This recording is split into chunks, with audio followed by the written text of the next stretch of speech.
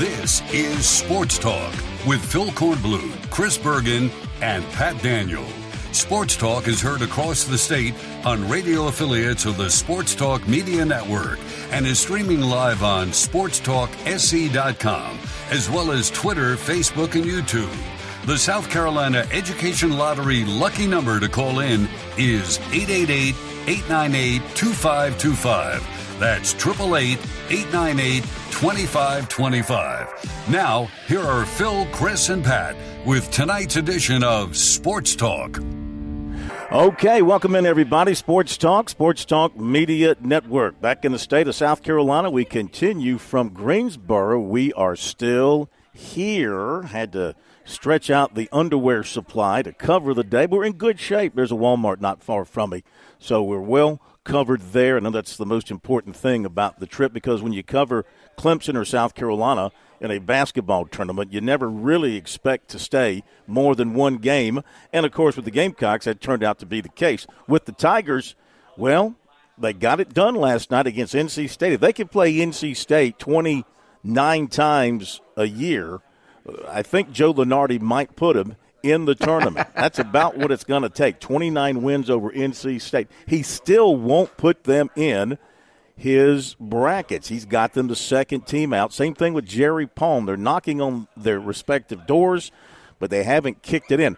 Though, and you'll hear from the Tigers from last night, but Brad Brownell was just flat out to the point. 100% we deserve to be in. 100%, no question about it. They've done enough.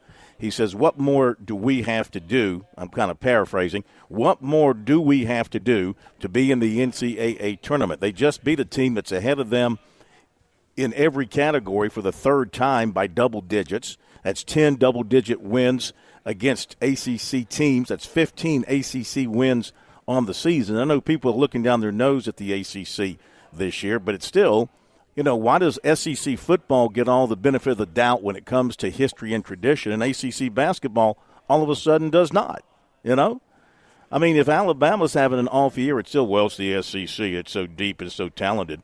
We still got to take 3 teams in the 4 spots in the playoffs, right? Because it means more. It's the history. It's tradition. I say bunk on that. And if you're going to apply that rationale, you should apply that rationale to Clemson and the ACC. I mean, they should be in now. No questions asked, no doubt about it. And I would hope that the committee doesn't pay attention to the people like Lunardi and Palm when it comes to making their decisions known on Sunday. I would certainly hope that they're not being influenced by the outsiders. Chris Bergen. I say to Clemson, win your way in. Take it out of the committee's hands. Go beat Virginia tonight and beat Duke or Miami tomorrow for the championship. Do something your program has never done. They can't leave you out then. If you get the automatic qualifying bid from the ACC, they're in for sure. So go win tonight. Yeah. I get Brad Brownell's frustration, and I understand it, but lobbying about it right now is not really all that important. Just go have your team prepared as you did last night, and I was blown away with how well Clemson played last night. Outside of the starts, I thought Clemson was exceptional on both ends of the floor. And NC State, that was the first time I'd really had a chance to sit down and watch them. Phil, they remind me offensively of somebody driving up Interstate 85 at 110 miles per hour, and they run into traffic and can't slow down. So they swerve off the highway and into people's backyards, start knocking down mailboxes and the like. They take so many bad single shots. I mean, you look at the statistics from last night, they had 8 total assists on their 21 made field goals. Heck, you look through Clemson's line score, Chase Hunter had 9 by himself. Clemson does a much, much better job of sharing the basketball. They play really, really good defense, and we talked about that yesterday, that might be the kryptonite against NC State. And I think you're right. I think if those two teams play 10 times this year, Clemson win all 10, because I just think they're flat out better than NC State. They are known for taking the quick shot and pushing the tempo, except when they want to work DJ Burns in their offense. Then they slog it down, and they want to throw it down inside to him and let him use his 290 pounds, whatever it is, to back his way down towards the basket, and that slows down their entire offense. If he makes the shot or gets fouled, then that's good. But if he doesn't, that's a lost opportunity for them from 3. And when Clemson finally sort of got their legs beneath them, because they did get off to a slow start last night, they were down 9 early, and that was because Jarkel Joyner came out on fire. He scored 10 points in the first 7 minutes, didn't score again the rest of the day. So they did a nice job adjusting and getting him under control and getting that fast-paced three-point shooting offense by State under control. State was 0 for 10 behind the arc in the second half. And Clemson totally dominated the second half. And Clemson, as they can do, they got red hot shooting the basketball. They had a run of 5 or 6 buckets in a row. They went, they had a stretch where they shot a very high percentage, and that's when they turned the game around from the midway point of the first half into the second half and built that lead into the 20s, and then he was able to clear his bench. And they did this with P.J. Hall getting into early foul trouble, and he ended up only playing at 17 minutes, 50 seconds to be exact. He still gave you 15 points and a couple of rebounds. And Hunter Tyson had another typical Hunter Tyson performance, 10 points, 12 rebounds. I tell you what, I think somebody would make a smart pick with a second-round pick of Hunter Tyson in the draft because he's only gotten better every single year he's been at Clemson. And you imagine he can take it to another level with his work ethic. He's a tremendous outside shooter. He can shoot off the bounce. He can shoot off coming off the screen. He's big enough to defend bigger guards, and he can also rebound for you.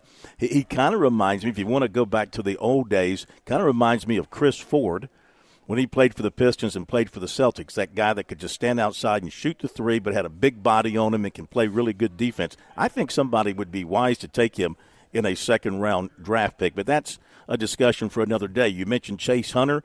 He had 9 assists. Tigers ended up shooting for the game right at 50%, so I believe that's 4. Well, they did have the second half a little bit under 50%, but they had a streak going of halves shooting better than 54% against NC State's defense. So they solved NC State's defense and also figured out their offense, and the result was an easy win for them last night in front of 17,002. And so they'll take on Virginia. Second game tonight after Duke and Miami. And, of course, that's probably going to be the complete opposite of what we saw last night, right? Because Virginia's going to want to play their tempo, which is a slow-it-down tempo, have a game in the upper 50s or 60s if they can make it happen, and really play tough defense on you. These teams played just a couple of weeks ago up in Charlottesville. It was a tight one, 64-57. Final score, Virginia won it by 7 at a time when Clemson was trying to claim the ACC regular season title, and the Tigers shot 41% for the game, right at 42% for the game, and Hall had 19 points, 9 rebounds. So maybe, if they can get the ball inside to P.J. Hall where he does most of his damage, though he did hit 1 3 against Virginia, feed the ball into the post, get the ball to him, let him turn, see if he can score inside. Tyson had 17 points and 9 rebounds in that game, so they were the 2 most effective scorers for the Tigers there in Charlottesville. That game was played back on, when was that played? February 28th. So they are very familiar with one another. A little history. The Tigers and the Cavaliers played in 2008, the last time the Tigers made it to the ACC semifinals. And the Tigers actually won that game and went on to play for the ACC championship that year in Charlotte. Only time they've beaten Virginia in ACC tournament play. So Virginia has had the upper hand, 7-1 all time against Clemson in the tournament, including 4-1 in Greensboro. So we'll see what happens tonight. Let me correct that. It was 2011 was the last time they played each other. That was in the tournament semis in Brooklyn, and the Cavaliers won that one 64-58. 2008 was the last time Clemson won a semifinal to go to the championship game in Charlotte. They lost to North Carolina. They're going to have to make some contested shots tonight. Unlike NC State, Virginia likes to play defense, and Virginia will get after Clemson on the offensive end of the floor. Tigers aren't going to have as many wide-open looks as they got last night. As good as they moved the basketball, they got a lot of wide-open shots last night. I don't envision tonight being that opportunity for them. They're going to have to knock down some contested shots. And Phil, you brought up P.J. Hall and the limited amount of playing time he had last night. Now that you get through that NC State game, that might actually be a benefit for Clemson.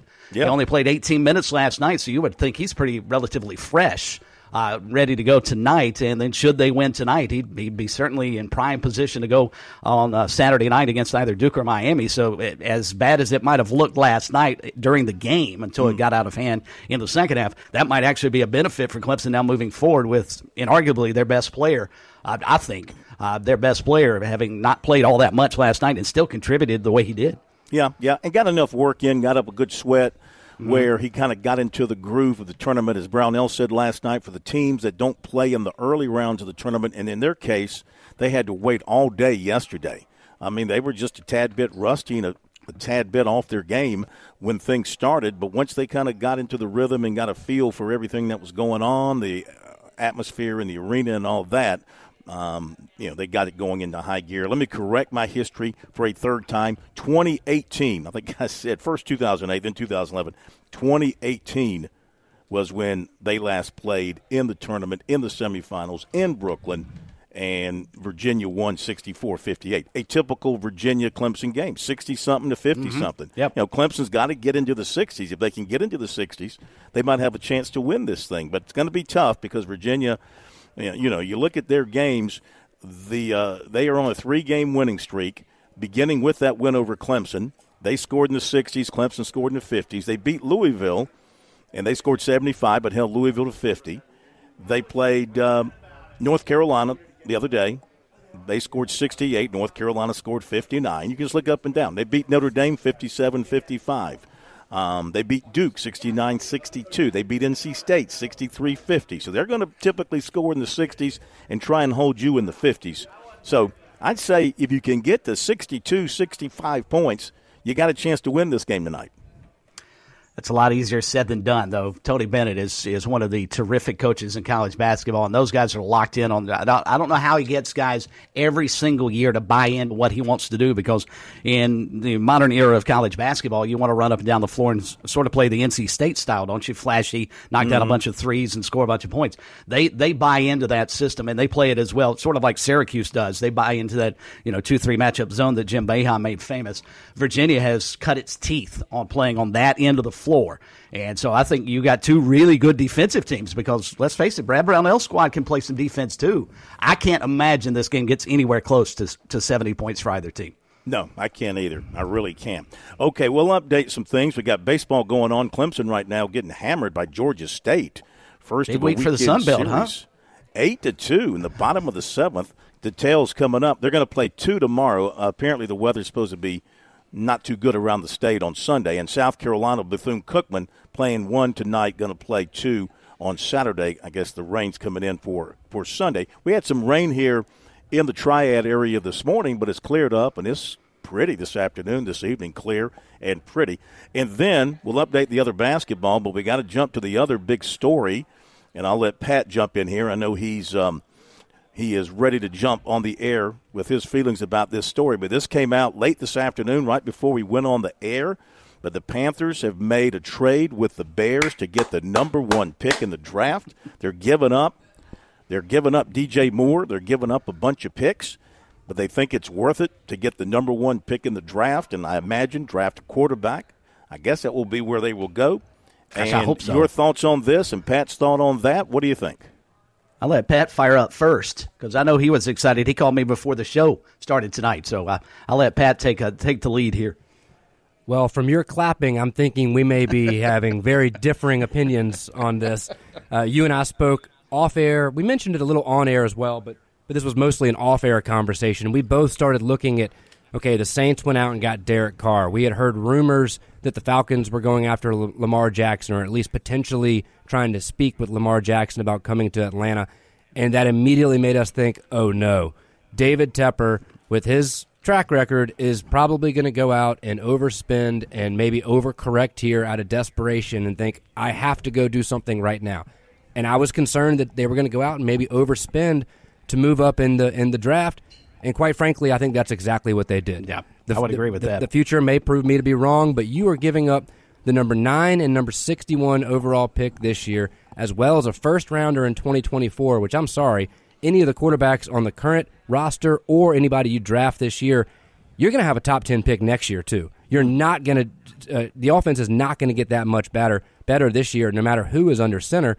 Again, I don't think they'll be able to replicate the success they had on the ground last year with the two-headed monster in the backfield they had after trading away McCaffrey. I just don't see that coming back. And you get rid of your top offensive playmaker in DJ Moore. So now who's your new quarterback supposed to throw the ball to? This just is baffling to me. Terrace Marshall? I guess, but he can't ever stay on the field. I love that guy coming out of LSU. Terrace Marshall, when healthy, is spectacular. He's electric, but his problem has been durability, even going back to his LSU days. So for me, I just feel as this was too much of an overcorrection. I'm a little bummed out because I think that they are mortgaging the future so as to try to address this now, and I just don't see it going the way, unfortunately, that David Tepper and company think this is going to go. Also, who are they trading up to take? The presumptive choice is Bryce Young, but I can't help but wonder from the way the rumors have been coming out of Charlotte that they are very much so in love with Anthony Richardson, and that is who they have their sights on. And if that's the case, you could have gotten him where you were. You didn't need to trade up. So I would at least assume, and maybe I shouldn't be assuming, that they're only trading up to go after a Bryce Young, and he is great. He was spectacular at Alabama. Maybe he'll prove all the doubters wrong, but there is a long history of shorter quarterbacks not doing so well in the NFL, so just can't help but wonder about the long-term durability. Kyler Murray's doing all right in Arizona, but he's gotten hurt each of the last couple seasons and not been able to finish the year. So I have a lot of questions around this, but quite frankly, I think it's par for the course since David Tepper became owner.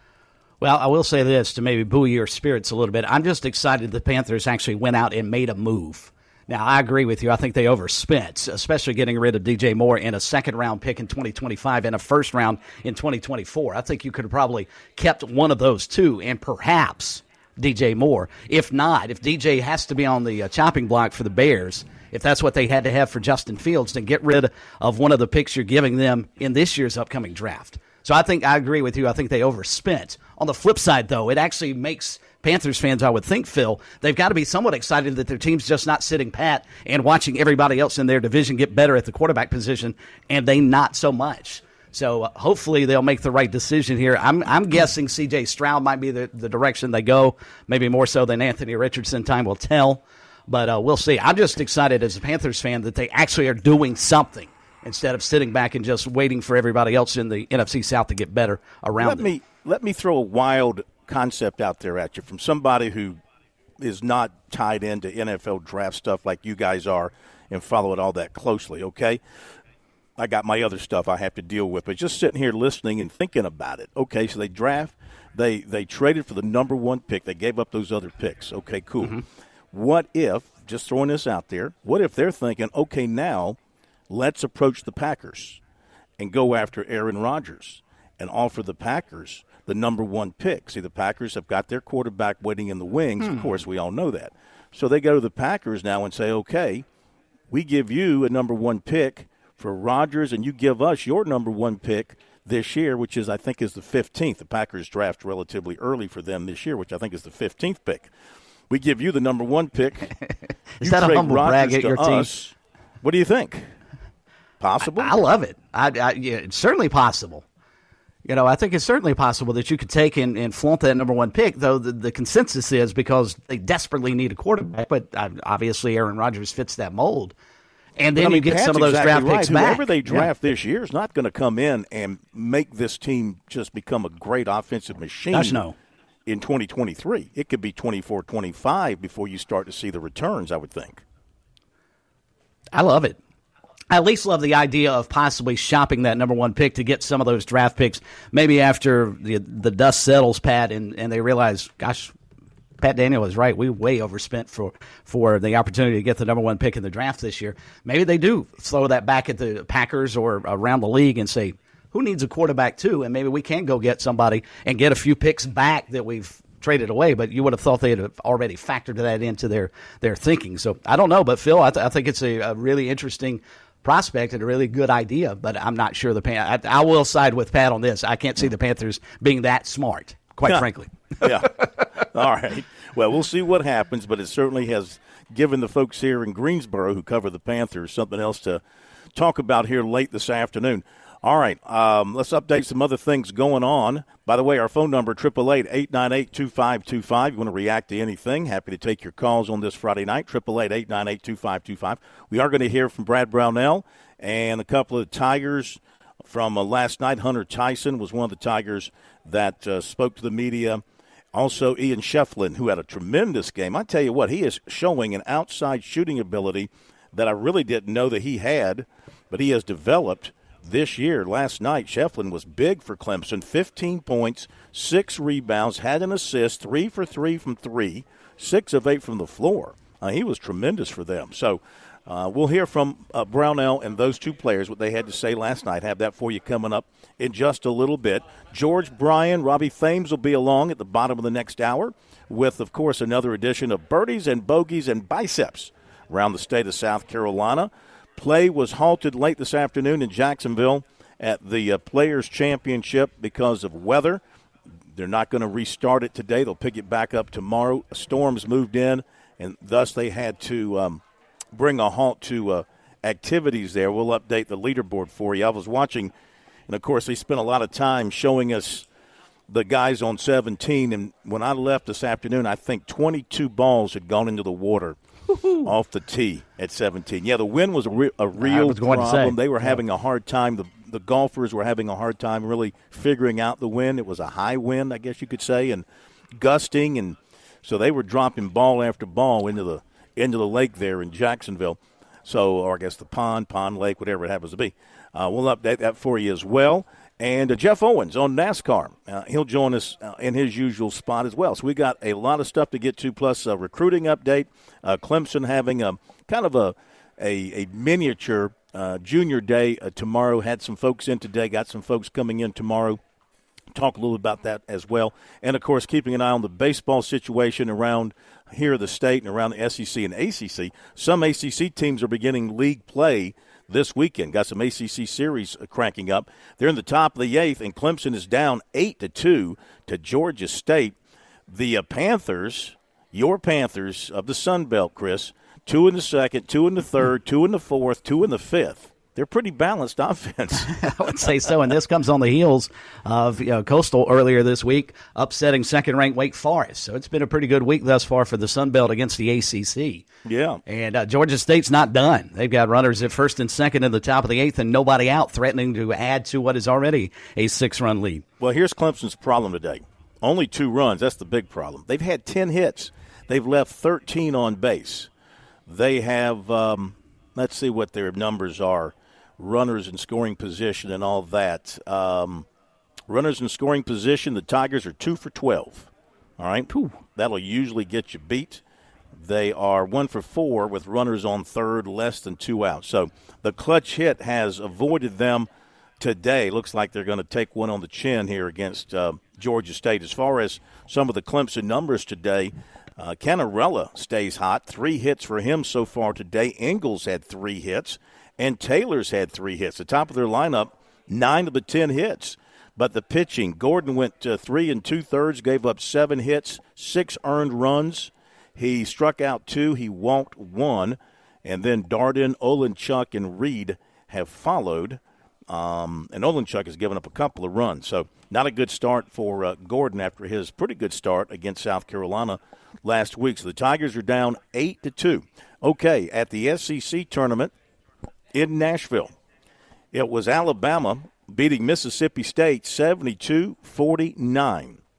So the Crimson Tide, with all the, they had the indictment come out today against Darius Miles and his pal in that murder in Tuscaloosa. So they had that swirling around them today, around Brandon Miller and everybody else there at Alabama, but didn't bother them. 72-49.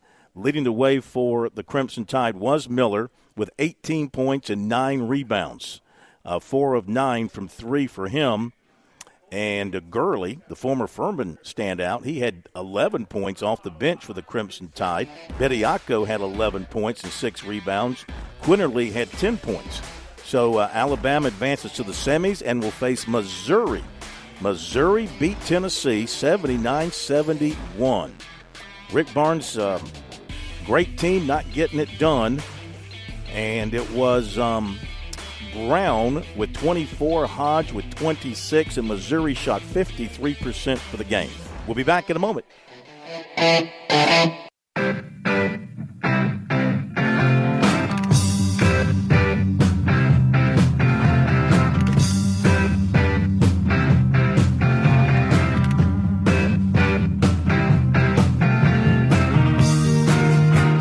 Okay, we're back at Sports Talk. Sports Talk Media Network on a wonderful, wonderful Friday. And I hope you're having a great day. And I hope you're looking forward to a tremendous weekend, whatever you got planned. Do your plans include watching Clemson play tomorrow night for the ACC Basketball Tournament Championship, which would be just the third time in their history? Played for it back in the 60s, played for it in 2008, and possibly could play for it here in 2023 if they can beat Virginia tonight. Tall task for the Tigers, but they're certainly up to it. They're certainly capable. There's no question about it. They're up to it, and they're capable if they play good basketball. And don't turn it over. Possessions have to be – they have to treat possessions like jewels, right?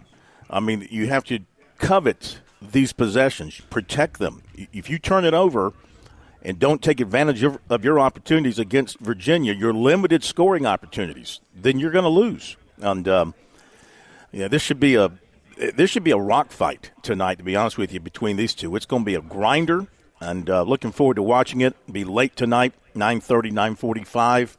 You can follow along on our Twitter and comment. Of course, we'll have post-game for you on our website, sportstalksc.com. We're going to hear from the Tigers coming up here in just a moment. Yes, sir.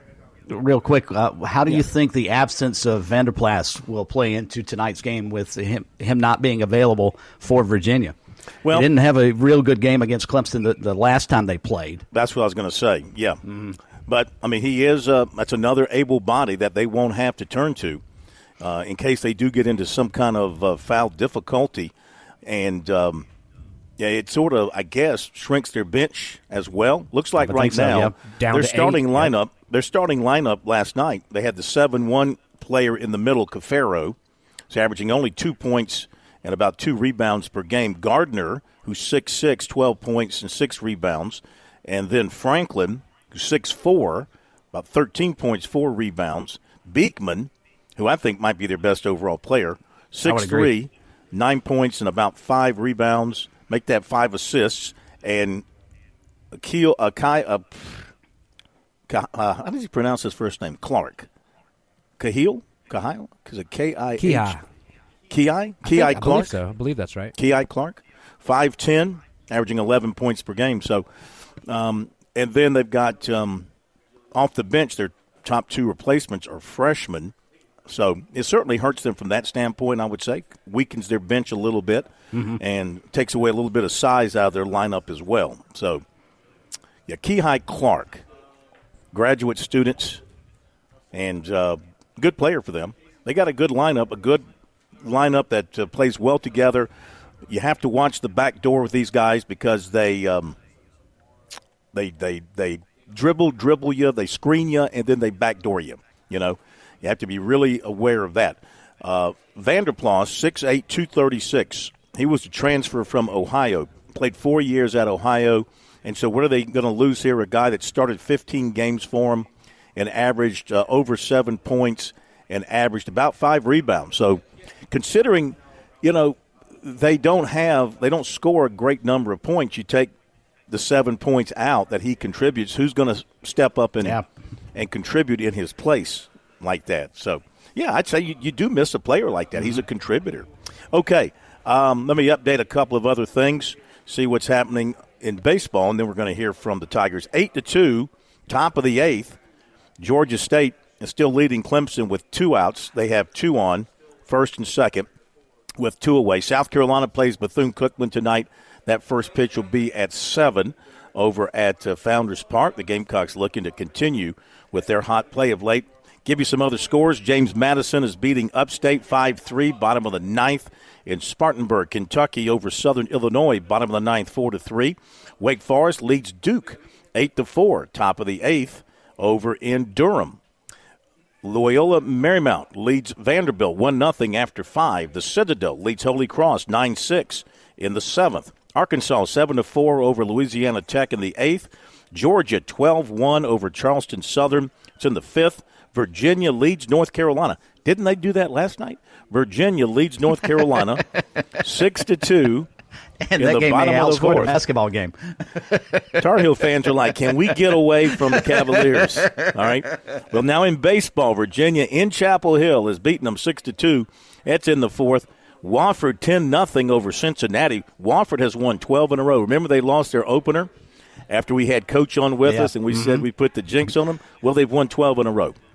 And they're in the top of the 4th. Tennessee, Morehead State are scoreless early. Illinois leading Coastal 4-0. Bottom of the 2nd. I think they're going to play 2 tomorrow as well.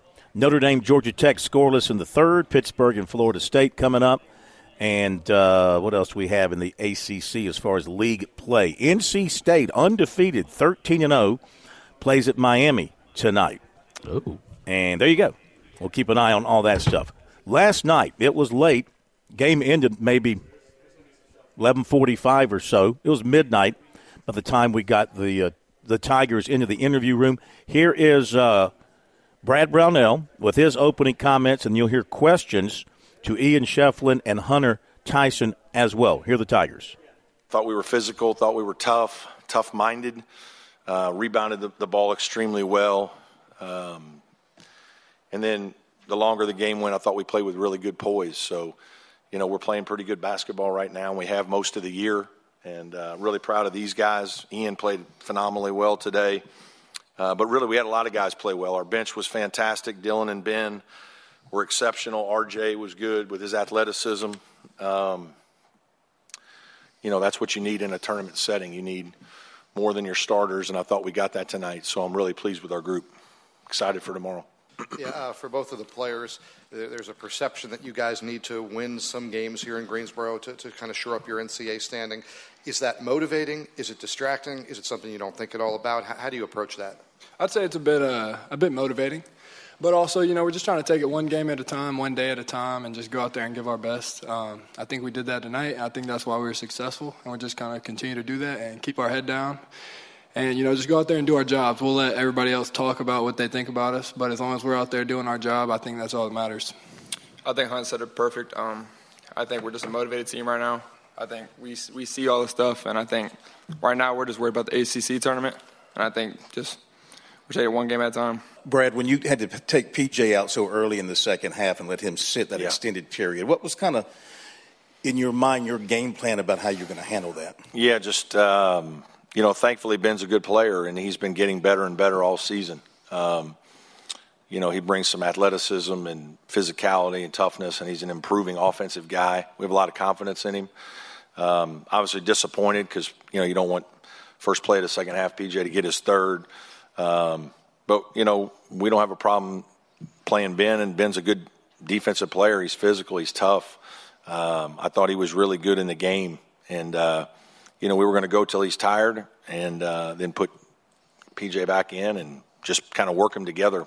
And that was kind of our plan the whole night. You got to throw some bodies at DJ Burns. When we played him in Raleigh, we had Ian played some 5. Some of it was fouls, but you got to throw bodies. We didn't want to double much, if any, to give their other guys open shots. And so we just played them one-on-one, and I thought our guys did a nice job again. Brad, you don't have Alex. Brevin picks up 2 quick fouls. Just how big was Dylan and really a lot of your freshmen that you had to play some significant minutes tonight? Yeah, it was great. He gave us a shot in the arm. Dylan did. Just energy and some toughness, and I thought he really fought over the ball screens and competed. It's kind of fun to watch those 2 guys, the brothers, out there together too. It's fun. I think they feed off each other. Dylan has done this in some games this year for us, but he was instrumental in turning the tide for us. I thought a little bit some of our starters, we were on our heels just a little bit uptight maybe. It's been a long day. These guys, we've been so ready to play. These 9:30 games are hard. We were loading the bus, leaving at 7:45, and the whole team's on a bus at 7:30. You know, it's like, guys, we're going to get there 4 minutes into the game. Like, we're going to be sitting in a locker room. So I think we played like that for a little while, and then as we settled down, got more comfortable and confident, played like the team we can be. Brad, you've got another late one tomorrow, and Virginia, who you just played, they lost Vander Plas to an injury he's done for the season. What kind of a curveball does that throw you, because they're dramatically changing their rotation with him out? Yeah, but they played us big some, maybe more than some of the other teams the other day, and obviously some of that's because of PJ. They're going to play us bigger than some teams who maybe don't have as formidable a five-man.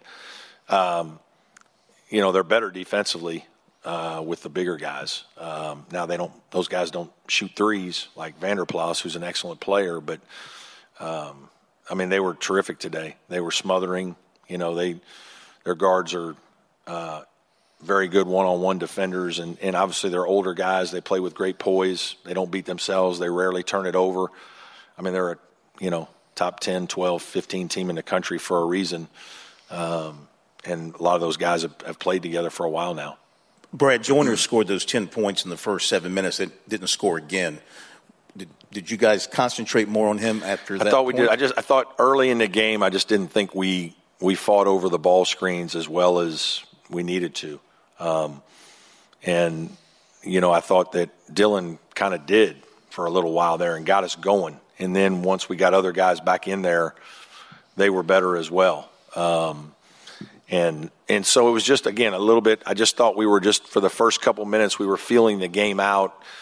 And, you know, that's hard. Sometimes the team that is won or the higher seed who hasn't played, there's a little feeling out process in this. I mean, you don't even get to shoot, you know, unless you come like 2 days before.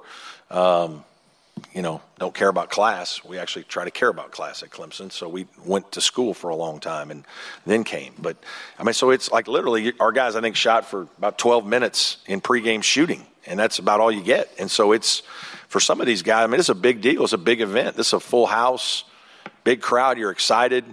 You know, it's natural that you might be just a little in awe instead of like ready to go after it all the way. And I think you kind of get knocked around a little bit, then you get back to competing, and I think that happened to us. For both of the players, you did just recently play Virginia. What stands out about that matchup? What's challenging about them? Yeah, obviously they're a great team. They're experienced. Like Coach said, they're great one-on-one defenders. They have a great defense, so you really got to move the ball against them. It's a completely different style game than the game we played tonight. So, you know, we'll meet. Our coaches will give us a great plan like they always do. And, you know, we'll get ready to go tomorrow. I back what Hunt says. You know, they're just a more defensive team than NC State is. And I think Coach is going to give us a game plan tonight, and we're just going to follow it the best we can. Hey, Brad. I know statement win is kind of a cliche type of term, but Jay Bilas said tonight it shouldn't even be a discussion, that y'all should be in. Do you feel like y'all proved something and showed something? Yes, 100%. 100%. Like 5 quad one wins. Who can you beat and where can you beat them, right? We don't play those games at home. We've got 4 quad one wins away from home. Like, yes, we should be in the tournament. Obviously, I think that, and I'm pretty adamant about it. I thought we had to win today for sure to make sure, but, like, to me, we should be in. I guess we've had 2 or 3 bad days. We've had some injuries that impacted a couple of those days. If that doesn't matter, whatever, that's fine. But, like, in 19, I was left out because we were 1 in 8 or 9, just like North Carolina. We were left out with a net of 35. NC State was left out that year with a 33 net. Now, this year our net's higher, but, like, we've got 5 quad one wins. Like, we should be in the tournament. This team, the way we've played, the margin of victory in most of our games, a lot of these ACC wins, beating these guys the way we did, who's a great team, and they should be in. Yes, we should be in the tournament. For the players, you know, you were talking about, you know, hearing the outside noise and people saying you guys were on the wrong side of the bubble. Like, were you tired of people like questioning your resume and your credentials at this point for the tournament coming into this game? I think it's definitely something that bothers you. I think we've definitely played in enough tough games that I think we feel like we should be a March Madness team. And I think us seeing that just brings more energy, more motivation for our team. Yeah, man, I would agree. Winning 14 games in the league, it's really frustrating to see our league not get the respect that we know it deserves. A lot of great teams in this league, And we did a really good job in league play. Like Coach said, we had a bad day here and there. But overall, I mean, we've had a great season, and we have a resume to show for it. So, but we're not done. Tomorrow night, you're looking for a game in the 50s, low 60s in all likelihood? Whatever it is. I mean, it's hard. You're not going to speed Virginia up. Tony and their group, they're unbelievably disciplined. They're going to work the ball on offense and grind you. And then defensively, they're hard to score against. So you're not going to get easy baskets. So it's going to be a grinding game. We know that. And the team that executes the best will win. And, I have all the respect in the world for those guys. They do a tremendous job every year. And, but we're obviously looking forward to being in the semifinals. Okay, Brad Brownell and the Clemson players after the win last night over State, and they got Virginia coming up in a few hours here in Greensboro. Clemson baseball teams put a couple of runs on the board. It's 8-4, bottom of the 8th. Clemson trying to come back against Georgia State. Engel with a 2-run homer down the right field line for the Tigers, accounting for those 2 runs. They still have some work to do, down 8-4. We'll get to those calls. Hang on there. That's coming up after the break.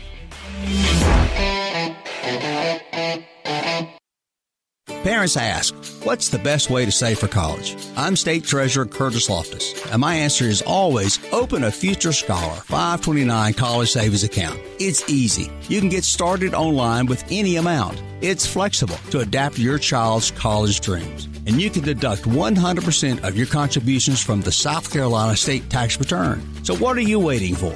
Go to FutureScholar.com and see why it's the smart, easy way to save for college. FutureScholar.com. Major Billy Downer here from the Department of Natural Resources, and DNR is excited to announce the implementation of Go Outdoors SC, a new online licensing and boat titling system that you can access right from your phone. Through this new system, customers can purchase their hunting and fishing licenses, renew their boats, apply for lottery hunt opportunities, and complete electronic harvest reporting requirements. For more information, visit Go Outdoors SC at your local app store.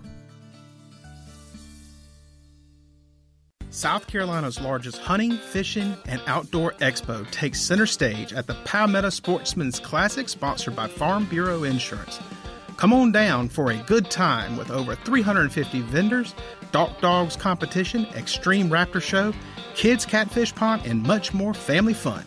Hope to see you at the Classic, March the 24th through the 26th at the South Carolina State Fairgrounds.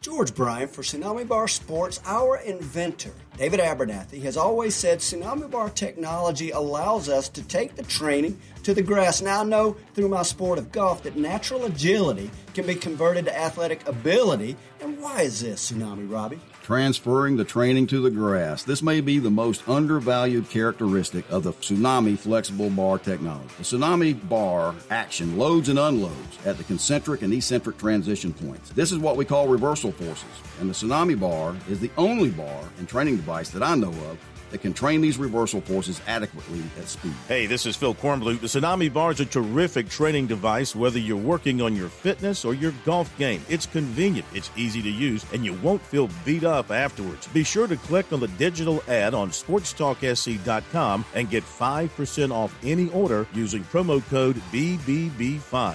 Don't wait. Order today. Have you turned on the fun? Try Cash Pop from the South Carolina Education Lottery. Pick one number from 1 to 15, win up to $2,500. Or play all 15 numbers, and you're guaranteed to win. Play twice a day to double your fun. It really is that easy. Visit sceducationlottery.com to get the details. Cash Pop. It's the light of the party.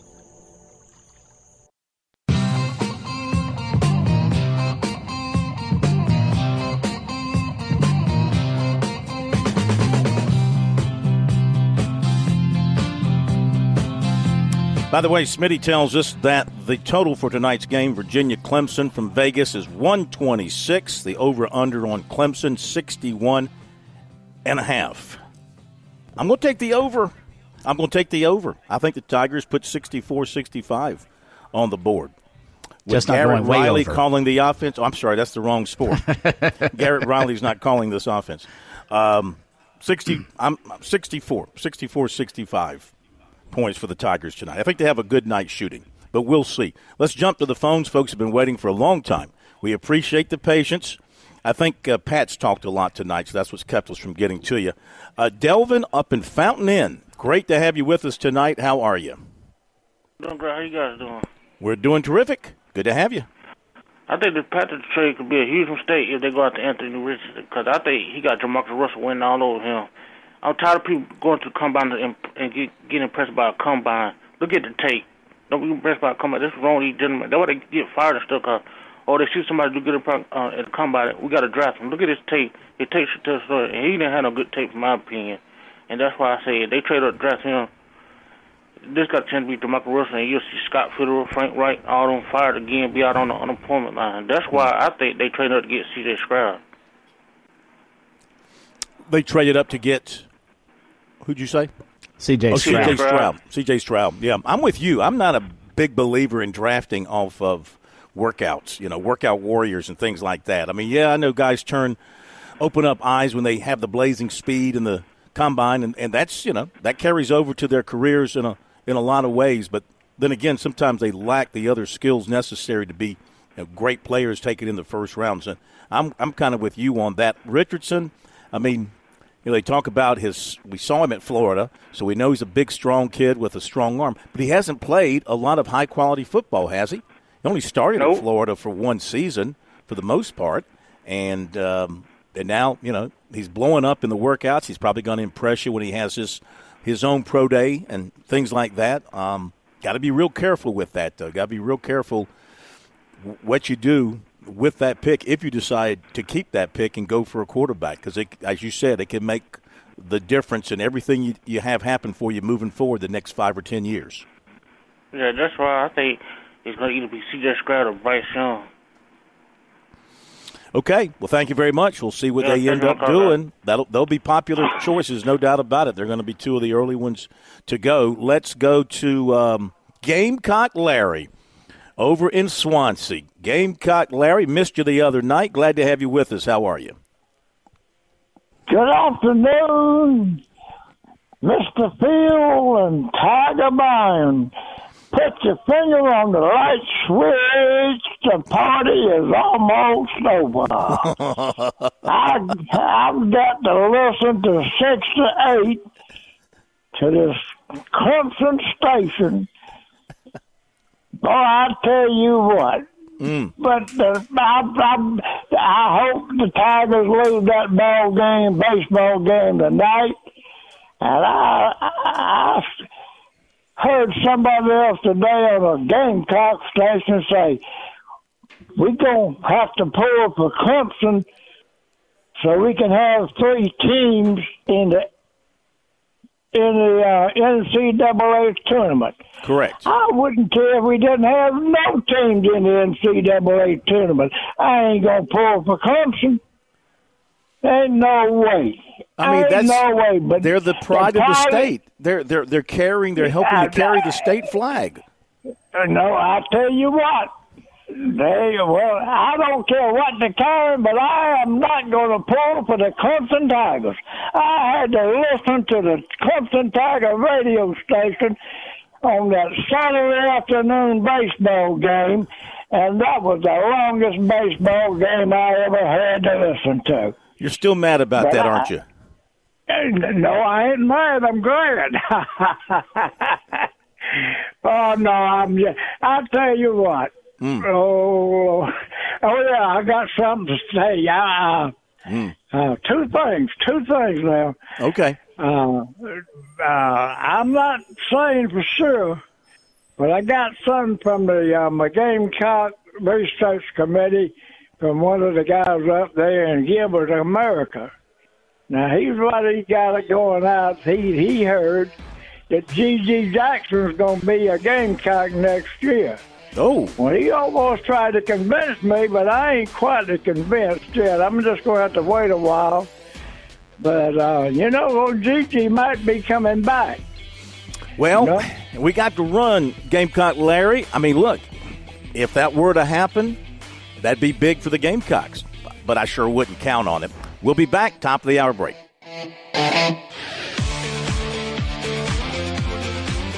Welcome back to Sports Talk on the Sports Talk Media Network. You can reach the guys with the South Carolina Education Lottery lucky number, 888-898-2525.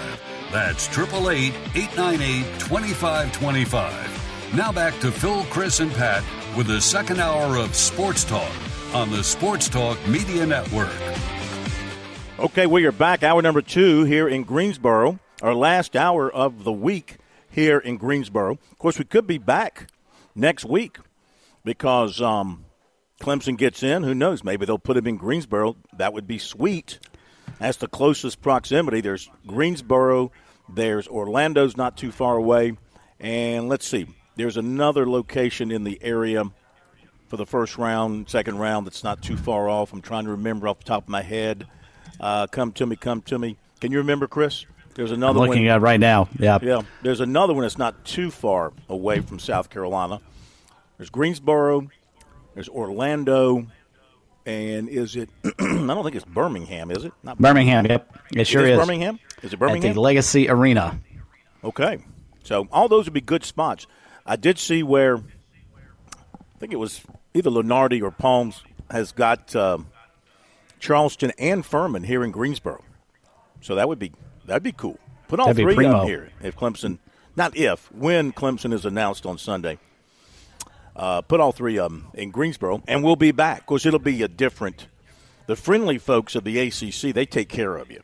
The unfriendly folks of the NCAA could care less about you, you know. So ACC people take great care. We have a radio row here. We're set up in a radio row. There's probably been between, I guess, in radio shows, probably 7 or 8, maybe 10 of those that have broadcast from here throughout the week. So thank you, ACC, for doing a great job with that and thinking about us and caring about us. Say what you will about the conference maybe being down a little bit this year, but there's one thing the Atlantic Coast got better than any other league, and that's put on a men's basketball tournament. Oh, yeah. Of course, sort of the grandfather of that event, and they do it as well as anybody. Yeah, and here's where it should be, too. I mean, Greensboro is just such the perfect place, and I'm speaking from a spoiled media person standpoint. The setup for us is just fantastic.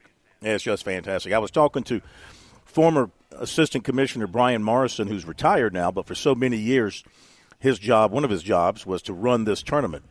And he did a fabulous job. And he was telling me the other day, going back years, he'd have over 400 media spots set up for newspaper, television, radio, and then, of course, on came internet and the related outlets for that.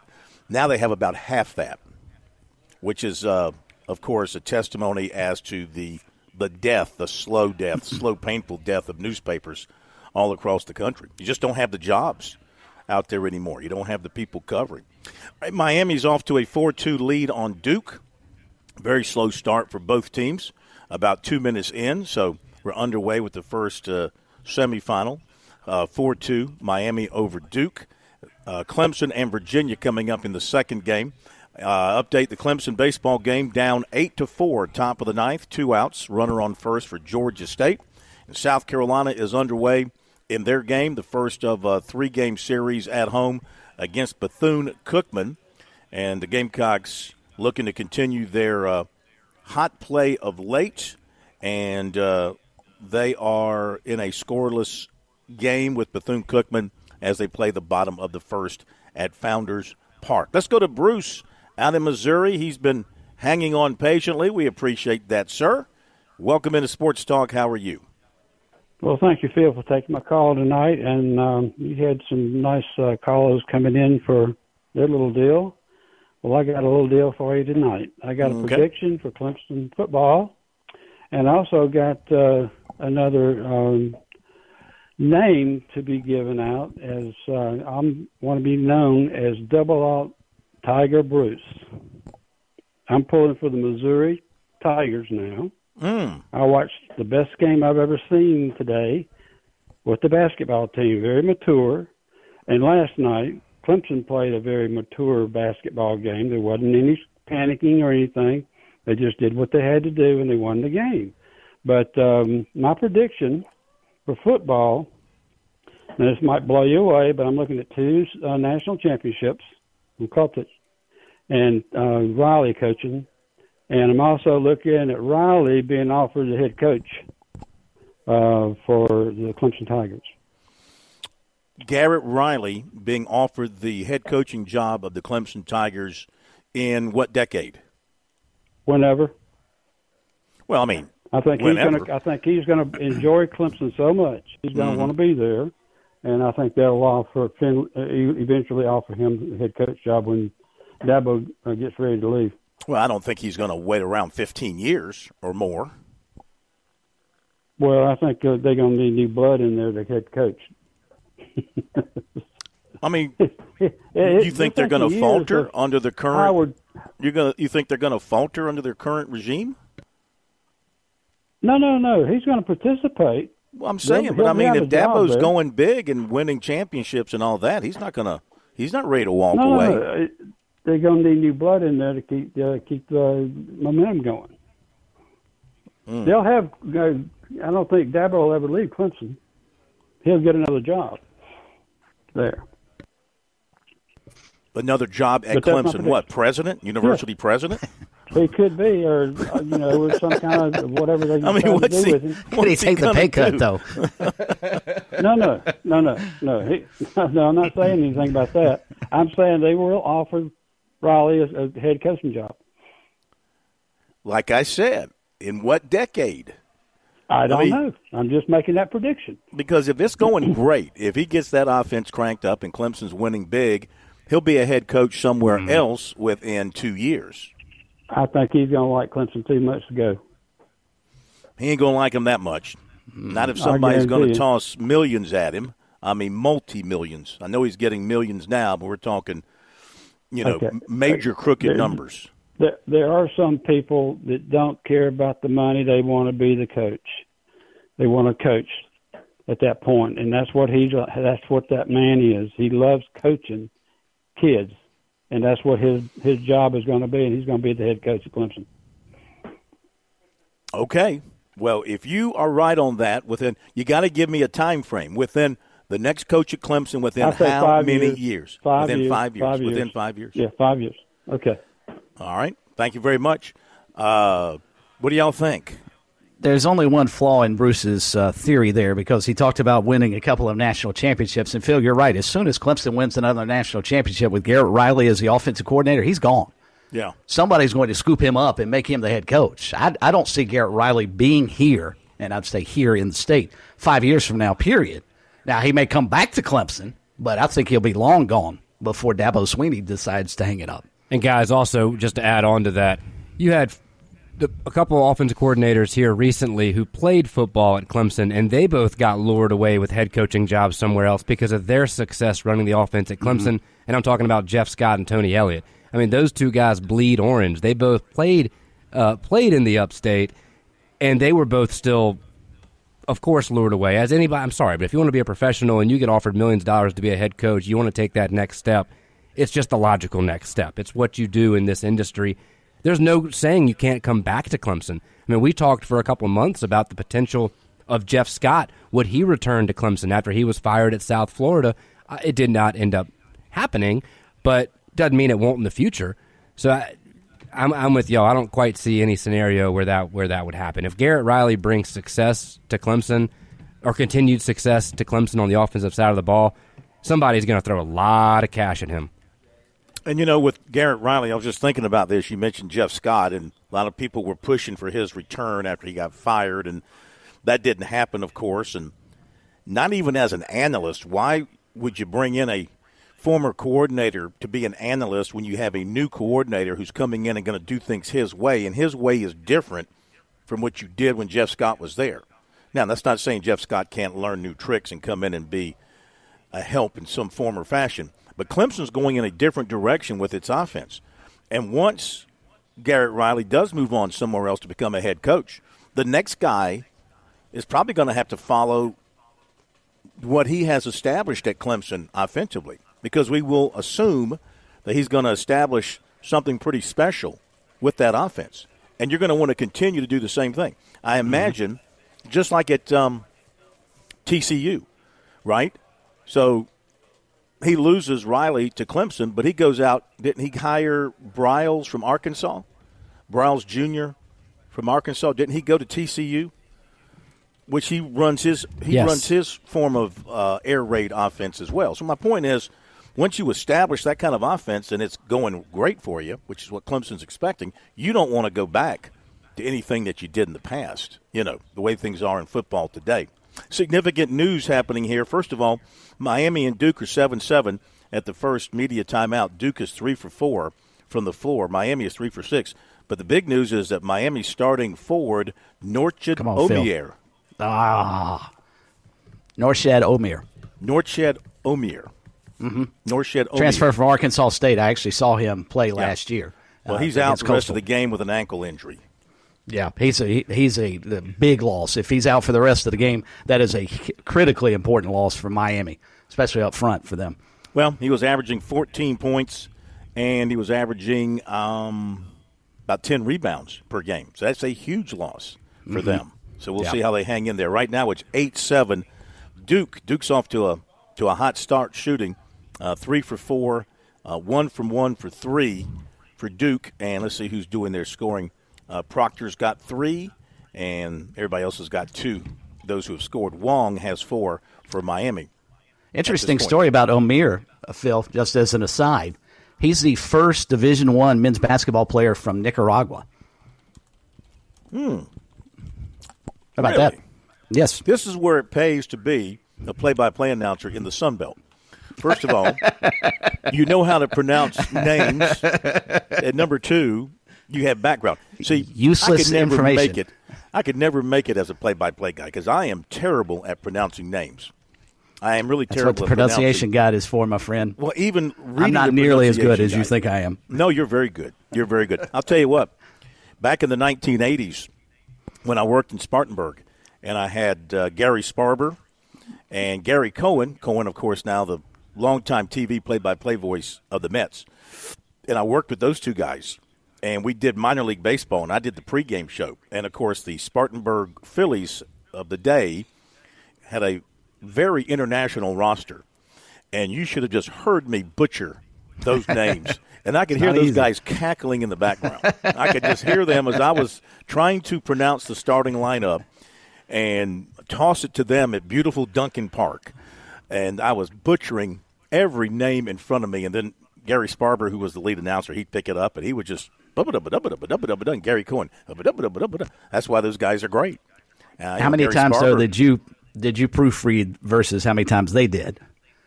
Well, I'm not a very good pre-reader of things. See, and that's part of it. I pick things up and I just go with it. That's why. And that's the beauty of sports talk versus sports play-by-play, because those guys probably spent 2 hours making sure that every one of those names they pronounce correctly. True. Okay, let's go to recruiting, and then we'll hit the break. Phil, real fast, I just didn't want to jump in a moment ago, but before we move on too far, a question going back a moment to Jeff Scott being brought in potentially as an advisor, whatever, at Clemson.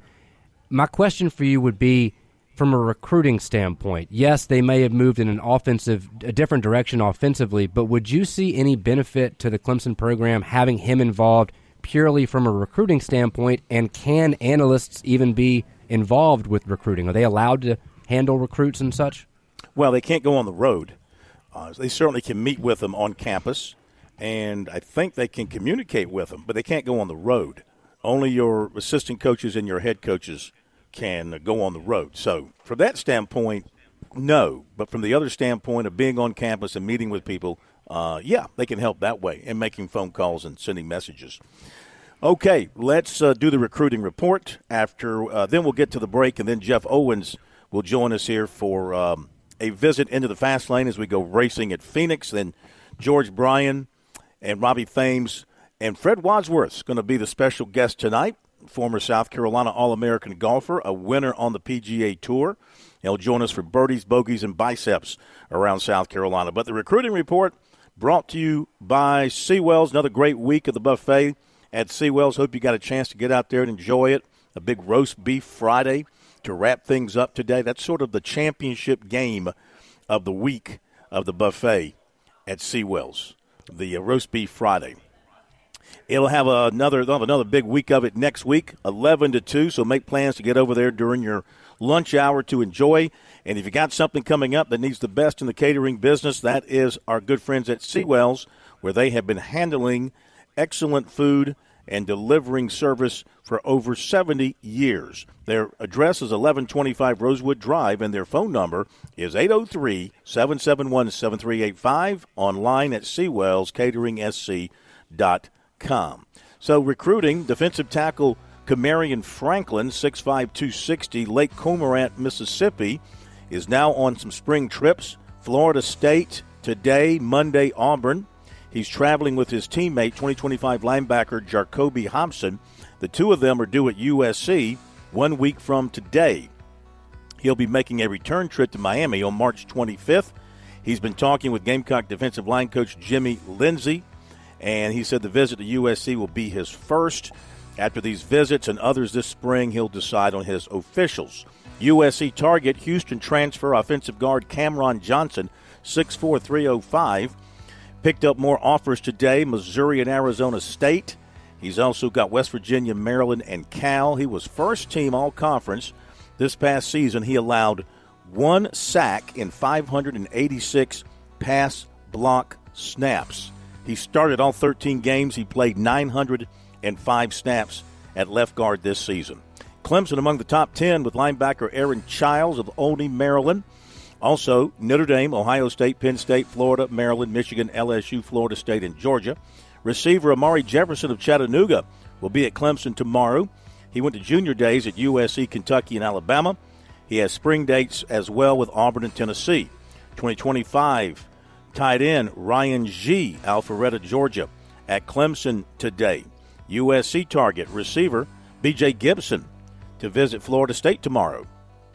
Oregon offered Clemson target quarterback Air Noland of Fairburn, Georgia. He's visiting this weekend. Today, the Tigers offered safety Ricardo Jones, Warner Robins, Georgia. He was in for a visit today. Also expected at Clemson over the weekend, among others, defensive end Edric Houston of Buford, Georgia, offensive tackle Casey Poe of Lindale, Texas, offensive tackle Egan Boyer, Cornelius, North Carolina, linebacker Joseph Phillips, Shorter, Alabama, offensive tackle Jaquan McCroy, Pinson, Alabama. 2026 quarterback Josiah Oxendine of Dillon has spring visits, USC March 14th, Florida State March 25th, Virginia Tech March 31st, Pitt April 1st, East Carolina April 8th, and he'll go to Tennessee this summer. There you go. That's recruiting for now. Be sure to check it out over the weekend on our website, sportstalksc.com, on Twitter at SportsTalkSC. We go to the break. On the other side, we'll check out the racing scene. This weekend, they will be racing in Phoenix, in the desert. And they've got practice going on as we speak. Jeff Owens will join us after this break here at the bottom of the hour.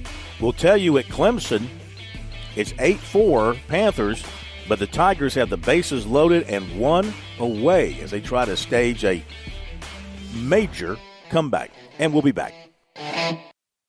Hi, I'm Jim Corbett. I've been an attorney for more than 30 years. There's one thing I've learned about injury cases. It's you need the personal touch. You need the lawyer to get to know you and describe your damages. You don't want a case manager talking to an insurance company and then talking to you and then talking to maybe to a lawyer with limited experience at the last minute to try to settle a case. I talk to you. I find out what your case is about. Jim at JimCorbettAttorney.com. Jim at JimCorbettAttorney.com for your injury cases.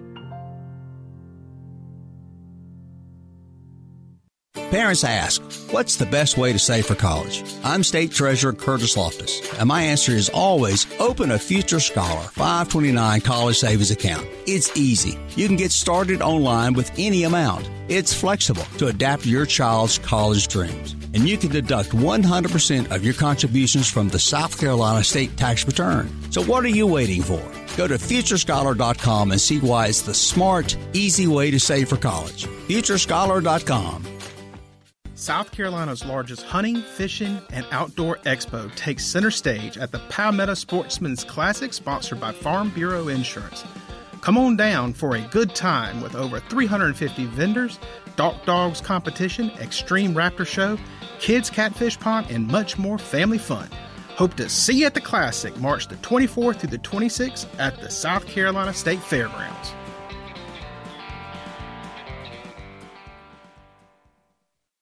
Life. It has its ups and downs. Sometimes it's little things like hitting every red light or dropping your cell phone. Maybe it's the bills, rent, or pressure at work. But when it comes to the South Carolina Education Lottery, you should never feel like playing will solve everything. The lottery is a game. It's played for fun. So set a dollar amount. Expect not to win and make sure responsibilities, family, friends, and work come first. Visit playresponsiblysc.com. George Bryant here with Tsunami Bar Sports, and wow, Tsunami Robbie, there is now an amazing technology that you can use when you train receiving large game without having to endure pain. Please explain. George, that is the magic combination. I have 3 simple words to define that entire concept. Stimulation, not annihilation. Regardless of your training goals, there is a level of stimulation that is optimal for your desired gains. Tsunami Bar's flexible bar technology meets these demands because the user determines the level of stimulation with the amount of speed and force they impart into the bar or training device. Hey, this is Phil Kornblut. The Tsunami Bar is a terrific training device, whether you're working on your fitness or your golf game. It's convenient, it's easy to use, and you won't feel beat up afterwards. Be sure to click on the digital ad on sportstalksc.com and get 5% off any order using promo code BBB5. Don't wait. Order today. Love it when it's 4 wide. Love it when it's fast. Love it when the leader's caught, the pack is moving past. Love it when they're making lots and lots of noise. Can't wait to hear these W's say, boogity, boogity, boogity. Let's go racing, boys. They standing boys. Love it when they're drafting. Love it when they slide. Love it when the back's straight, the throttle's open wide. Love it when they're making lots and lots of noise. Can't wait to hear DW say, boogity, boogity, boogity, boogity, boogity, boogity. Let's go racing, boys.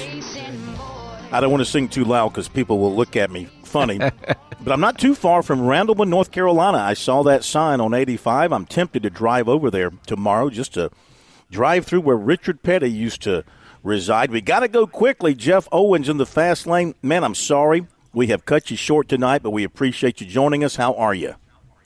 Doing well, Phil. How are you? We're doing great. We're up against it. So I want to ask you, I guess the big story at Phoenix, these new rules they've put in place, how's that going to impact things? Yeah, it's going to be interesting. Basically what they did, Phil, is they reduced the downforce on these cars by about 30%. These cars did not race well at all last year on your short tracks and the road courses. So they had a test in Phoenix during the off season. They cut the spoiler down by about 2 or 3 inches, made some changes underneath the cars. So they just took away a lot of downforce to make the cars harder to drive. So the theory is they'll move around a little bit, and it'll create more passing and more side-by-side racing. So probably also going to create some spin-outs as well, but theoretically it'll make the racing a little bit more exciting. So we'll see. And, of course, this is a track where Kevin Harvick has just made a living in his career. Is he the guy you look at, or you see somebody else? Well, Phil, it's been a while since Harvick has won there. You're right. I think he's got 9 wins at that track, more than any other driver. But it's been a little while since he's won one. And he's a little older now, and he's toward the end of his career. So I look for this to be a race where the younger guys dominate. Chase Briscoe won this race last year. I think he won a Harvick's teammates. I think he'll be there. I like Ross Chastain, Ryan Blaney, some of those young guys. But I think it's going to be a really good race. And, who knows? I mean, Harvick has gotten off to a good start, so could be a factor. All right. And what do you think is going to happen with the Chase Elliott deal? We got about 30 seconds. Once he gets healthy and gets back, do you think they're going to – will he have enough time to get into the playoffs by the rules? Well, I think, they got this waiver rule, and they've done this before for drivers who have been injured and missed races. So I think he'll get a waiver into the playoffs, and all he'll really have to do is win a race. And if he does that, he's in. So we'll see. Is that fair, in your opinion? Not really, but that's the rule. Agreed. That's the rule. I don't like it, but I understand. You want to protect your stars and give them a chance. So we'll see. I think he'll win and get in. Okay, my friend. We'll make more time next week. We appreciate you as always. We'll hit the break and we'll be back. Birdies, bogeys, biceps. 4.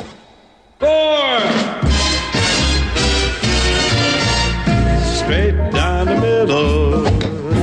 It went straight down the middle. Then it started to hook just a wee bit. And that's when my caddy lost sight of it. That little white pellet has never been found to this day. Okay, we have a busy edition coming up. Birdies, bogeys, and biceps. George Bryan brings the birdies, and I bring the bogeys, and Robbie Timms brings the biceps. And before we get to the guys and a special guest, I got to break in with some baseball news. Clemson, which was getting drilled by Georgia State all day, grand slam, walk-off home run by Amick, and the Tigers win it in the bottom of the ninth. They come back to win it 9-8 over Georgia State this afternoon. Huge win for Clemson, considering they were just practically dead in the water most of that game. With They're that down being 8-2, Phil, and you wonder what that might do for this team that obviously needs a little boost of confidence.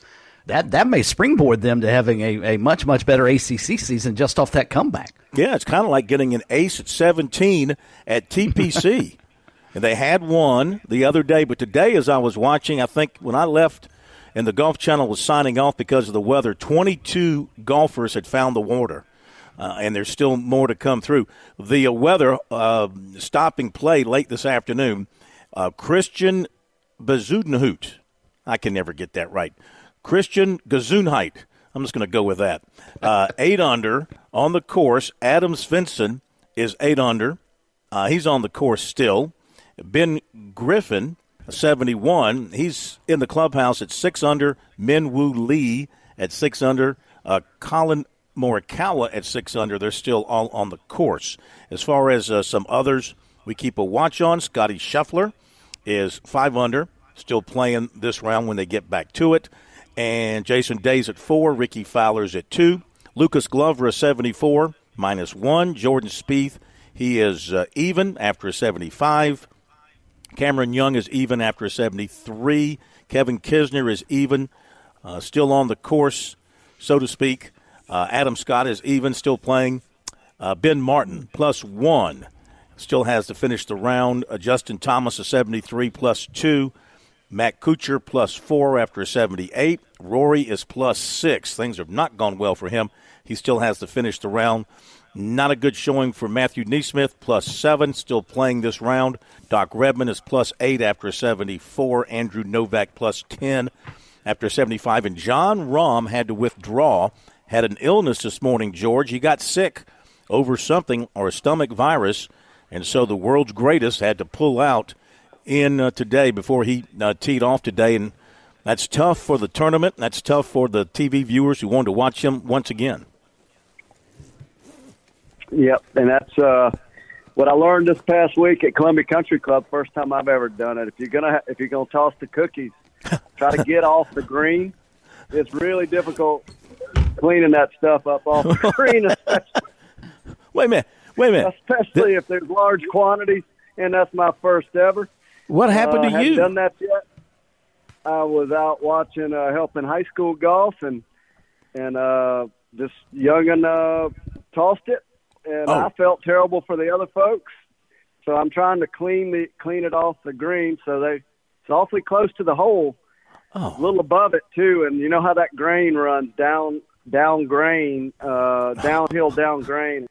What I learned is you definitely don't try to sweep the cookies into the grain. That doesn't work out real well. The problem I had is it was close enough to the hole, so I'd never had to.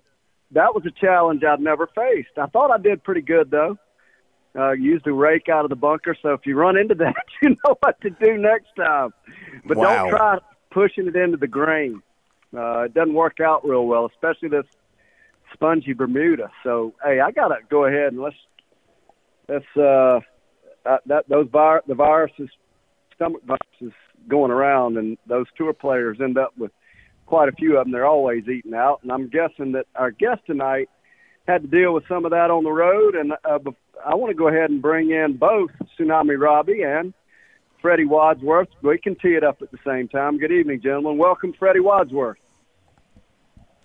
Yes, how you doing, George? Sorry to. Now, did you get sick after watching some of your guys, or did you have a stomach bug? I tell you what, I've had that feeling as a high school coach. There have been times where I've felt that feeling. Unfortunately for me, I didn't have quite your experience, but I had the feeling. Well, I tell you what, it does when you're out watching and out, Freddie. It's really a privilege. For those of you that don't know, Freddie Wadsworth, a former USC Gamecock, but also 1986 Southern Open champion, PGA Tour Southern Open champion, is in addition to real estate, he's going to bring us the where are you now, the details. But he is a Hammond golf coach and gives back to junior golf. I had a blast seeing you last week, Freddie. No, my stomach goes, it stays churning when I'm watching these youngins play. Always has, though. I think I get more stress watching them play than I ever felt playing myself. Oh, there's no question about that. Yeah, there's no question about that. I get more nervous. My son played baseball in college, and I got more nervous watching him play than I ever got when I was playing. And then watching, your teams play, always you just feel helpless. When you're playing, you feel like you have some input into the outcome, but when you're just watching and coaching, you got to turn them loose, and then you got to live with the results. So it can definitely be different. Well, we got together, and fellas, let's welcome in Tsunami Robbie. Welcome, Tsunami Robbie. Let's go ahead and tee it up. Oh, I'm on the tee, big boy. Don't worry about that. I just reflecting back on the illness on golf courses. I've never been ill on the golf course, but I have been hung over a few times. So that counts. Well, hey, we were watching. In fact, Phil, you brought this up at the Tsunami Bar Training Center. There was some Gamecocks. I got to get right to the point. Years ago, when I got introduced to the weight room, Freddie Wadsworth was the only man in that weight room working really hard. There was another one in there pretending, and it didn't work out so well because he tossed it in the weight room. Ooh. But Billy, I think, Freddie, you remember that name, Billy Anderson? Yeah. Why is that familiar to me? I do remember that name. He was one of the strength coaches way back. How about Sid? I think Sid was strength coach Sid Kenyon. Yeah, Sid Kenyon was our strength coach. That's who I remember the most, was working with Sid. But I remember when Bobby Foster, our coach, he looked at us as a collection and said, well, if we're not going to be the most talented, we're definitely going to be in the best shape and work the hardest. And so we were kind of before anybody knew what to do. I grew up and was told not to work out. It would ruin your swing. And nobody knew what to do. So it was kind of a trial and error, but we went at it pretty hard. But it definitely, what they do now with guys like KT and those guys is amazing, the training that they have now and the technology that's available to them, and just the, from the nutrition and the working out. It's totally different from our time. I remember one time, Bobby, we had one guy on our team that he liked to blow the froth off a couple a little too much. And I remember one time Bobby had us in the van after a tournament and told us, all right, he said, from now on, 2 beer maximum. That's it. That's all you're allowed. And I'll never forget, we pulled into a 7-Eleven, and this guy went in and got 2 quarts and came out and said, I got my 2. Oh. There was a little different time back in the day. Can I ask Freddie a question? Did you guys consider yourself as athletes when you were playing college golf? We did. I mean, we got barbecued. We had our practice facility was right behind the old Sarge Fry Field. Yeah. And that also was where the roundhouse used to be and the track, and there was an old practice football field. And we had a couple of greens. We had a bent grass green and a Bermuda green and a couple of bunkers, and we could do a lot of short game work down there. And the football team, when they were going to practice, would drive in these huge buses paralleling that fence, behind Sarge Fry Field. And they used to just rip, free lunchers and just every negative in the world, and we laughed because we thought, you're out there beating the crap out of each other every day, 3 hours a day, and we're chipping and putting, and our scholarship was just as good as theirs. So, we took great. it on the chin, but we did consider ourselves athletes. We had some guys that were a little better than others. That's great. Hey, there's no question. We definitely we took those guys out to the golf course. They thought of us as athletes, although we went to the baseball field occasionally, and kind of the truth came out. But I go back and where I got my eyes open to the weight room. Bobby Foster had us in there together. Freddie, I was a little older than you. I think I was a year or two beyond. So, but when you came into college, you were what, 5'8", 5'9" when you first came in? No, when I came, it was funny because I was a late bloomer, and when I graduated from high school, I was 5'7", and when I enrolled and when I went on my recruiting trip to Columbia, I remember I went out with Rick Sepp and George McDonald. Rick was on his recruiting trip as well, and I was 5'7" and probably weighed 130 pounds. And couldn't hit it anywhere, but I had a really good short game, and so Bobby was interested and came up and went out. And then when I enrolled in the fall, I was almost 6'3", but I still weighed 145 pounds. That's when I met you. I had a growth spurt. I had a growth spurt in that summer that was just off the charts. I thought I had bone cancer or something. My body hurt so bad. Well, you're the one that by the time you must have been a junior, Freddie. You're the one that I saw working hardest in that weight room, and you're the one that actually opened my eyes. I watched you for a year or two in the weight room work really hard, thought it could be beneficial, especially it's pretty easy after I see you work really hard. You earned All-American honors, and then you're still working hard with just about many tours, fairly dominant there, and then you win, 4th spot and win. So back in the day, I think you were one of the ones on the cutting edge that seemed to make it all right for the rest of the golfers to follow suit. Well, I wasn't, prior to my junior year, I wasn't having the success that I thought I should have, and a lot of it was my fault. I mean, I wasn't putting in the time and effort. I was getting distracted by too many things that can distract you in college, and I thought, I didn't come from a family of means, so my dream was to try and play professional golf, and I thought, the clock's ticking, and if you don't build this resume a little bit better, you're going to need help from somebody, and who's going to sponsor somebody that can't succeed at the level that they are right now but think they're going to succeed at a higher level? And so for me, it's time to go all in, put it all on the table, and find out if I really could be any good. And I thought, being stronger, I don't know of any athletic endeavor where strength is a weakness. So that's where that came from. And I just thought, I'm going all in. We didn't exactly do the right exercises probably, but I definitely physically got stronger, and I definitely picked up length as a result. And that was, the start of it. But boy, I see the guys do now and how they target certain areas. It's really amazing, and it's no wonder the guys hit it so far. Well, speaking of far men, I was a senior. It was my last year. I was definitely not in the lineup. We had All-American. They were a pretty good team. Had Freddie, Webb, Heinzman, both those guys.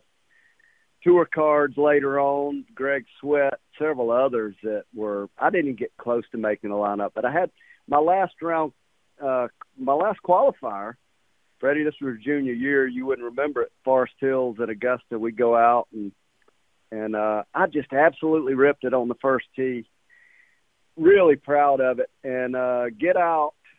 You hit it pretty good, and get out there. And I couldn't hit my wedge shot to your driver, and I knew right then I was not doing the right thing, and I was dead against the weight room until that drive on the first hole. So that changed my tone, and so I never got much longer. But I tell you what, the weight room I think's changed the whole face of professional golf. Everybody out. I haven't talked to or met anybody at that level now that doesn't train. Freddie, back in the day, how many of you guys in the late 80s were in the weight room? No, yeah. It's if they're not embracing the physical part of it and the training part of it in this day and age, they're getting laughed, because I don't care how good you are, if Tiger's hitting a 9-iron or a wedge into the green and you're back there hitting a 3-iron, you lose all day long. And that's I was pretty impressed. And then one thing, we just got to talking about the TPC. How many times did you play there in that championship, Freddie? Yep, I played there 3 times. Fun fact for me, I still am one of 11 that own the consecutive birdie streak in that tournament. I birdied 6 in a row there one year. Nice. And there have been 10 other lucky guys that have tied me. But they haven't gotten me yet, so that's good. Not that I'm rooting against them, but I do pay attention to it, because some of my kids, they'll every now and then during the tournament, they'll show a little thing of the lowest play in the last 4 holes. And my 6 in a row I started on 10 the first day, and I birdied 15, 16, 17, 18, 1, and 2. And so I birdied the last 4, and for a long time that was the record until Ricky Fowler played that stretch of 4 holes and 5 under and knocked me out. But I still got a piece of that, and sometimes it'll pop up on the screen, and my kids that are in Hammond that are watching, my golfers, will blow up my phone for about 2 minutes, and so they'll listen to me for about 3 or 4 days after that, and then they go back to ignoring me. So it's all good. Well, I got to ask, since you brought up TPC, I got to ask, your history at 17. How did you fare in your times through there? It's funny. The couple of times that I like I said, I played in the tournament, that hole never bothered me, because it was typically a wedge for me. And I thought, if you can't hit the green with a wedge, you deserve to be in the water. And I was always a pretty good wedge player. So that hole really didn't scare me as much. Now, the one time where it did was if the wind blows down there, I hit a 6-iron at that green one year. And I can tell you, it was like the bottom of my grip had super glue, because I couldn't pull a club out of the bag. I didn't want to hit, because I just knew it was going in the water. And when you get a 30, 35-mile-an-hour wind, crosswind at that green, and I like to hit a cut anyway, and so all wind is a spin amplifier. So, if you're trying to hit a little cut, I think I aimed it 20 yards left in the water and just literally sliced it, and it hit on the green. And how it didn't spin off into the water, I have no idea. But that was probably the scariest shot I've ever hit in my life. Well, I've learned something, George. The wind is a spin amplifier. I'm going to apply that to my next shot into the wind and see how that works. That's why you never swing hard into the wind, because all you're doing is putting more backspin on it, and the ball's just going to blow up on you. So take a little extra club, and the old saying of when it's breezy, swing 'em easy, and that's very true. And it takes spin off the golf ball; it'll help you. play in the wind. But wind's tough. That's the toughest element. The other ones, wet and all that stuff, that makes courses easy. But wind, I don't care if you're playing the easiest golf course in the world. You let it blow 30 or 40, and wind changes everything. Yeah, and Freddie, the speaking of change, we can't have you on the show without at least asking you your opinion of this LIV Tour, and you have any thoughts about the new tour on planet Earth? I do. My first thought is, my first reaction is I understand it. I understand why it would be attractive to some guys. But my second thought is I can't figure out why anybody's going to care to watch it. For me, I can't understand why you've got the same field, no cut. You're playing this team concept, which golf, I'm sorry, it's an individual sport.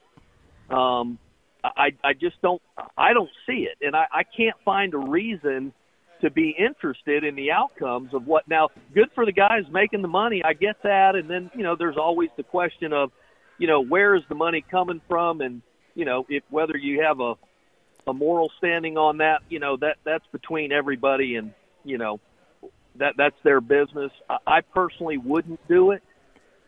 If I ever, if I were playing now and had the opportunity. I think the greatness of golf is being able to play in tournaments that, generations past have played a lot of the same courses, whether it's the Open Championship and, in Scotland or whatever, the U.S. Open. There's courses and rotations, and I think that's what makes it interesting.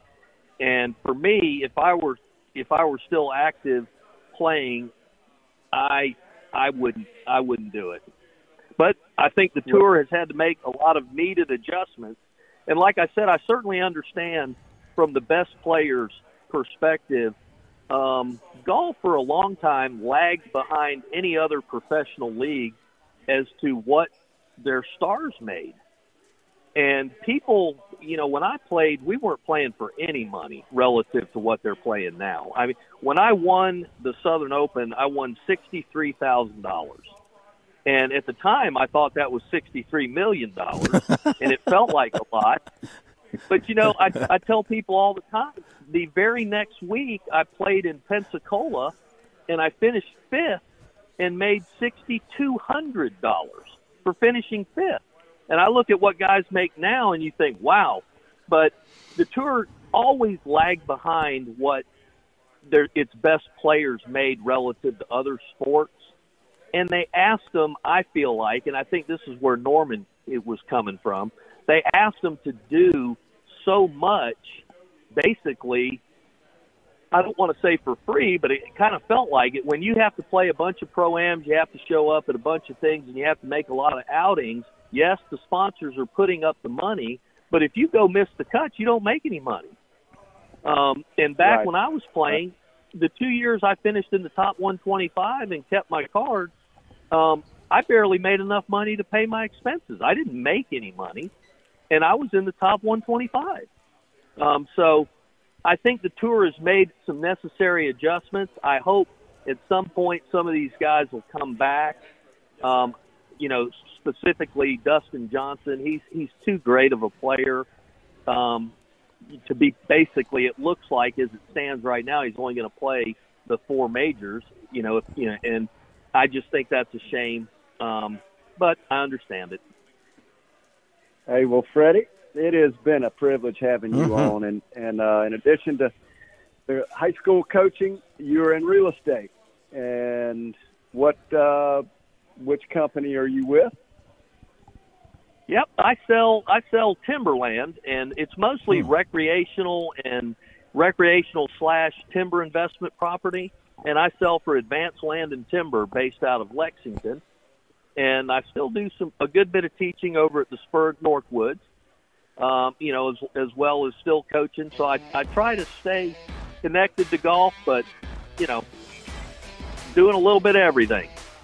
I appreciate it. And that music means it's been wonderful. Let's tee them up later on, Freddie. You have a good weekend. Thank you. Enjoyed it, guys. Same here. George, thank you. Robbie, didn't get much from you. We'll let you play through next week. We enjoyed it. South Carolina has taken a 3-2 lead on Bethune-Cookman, and Duke leads Miami 41-36. Have a great night.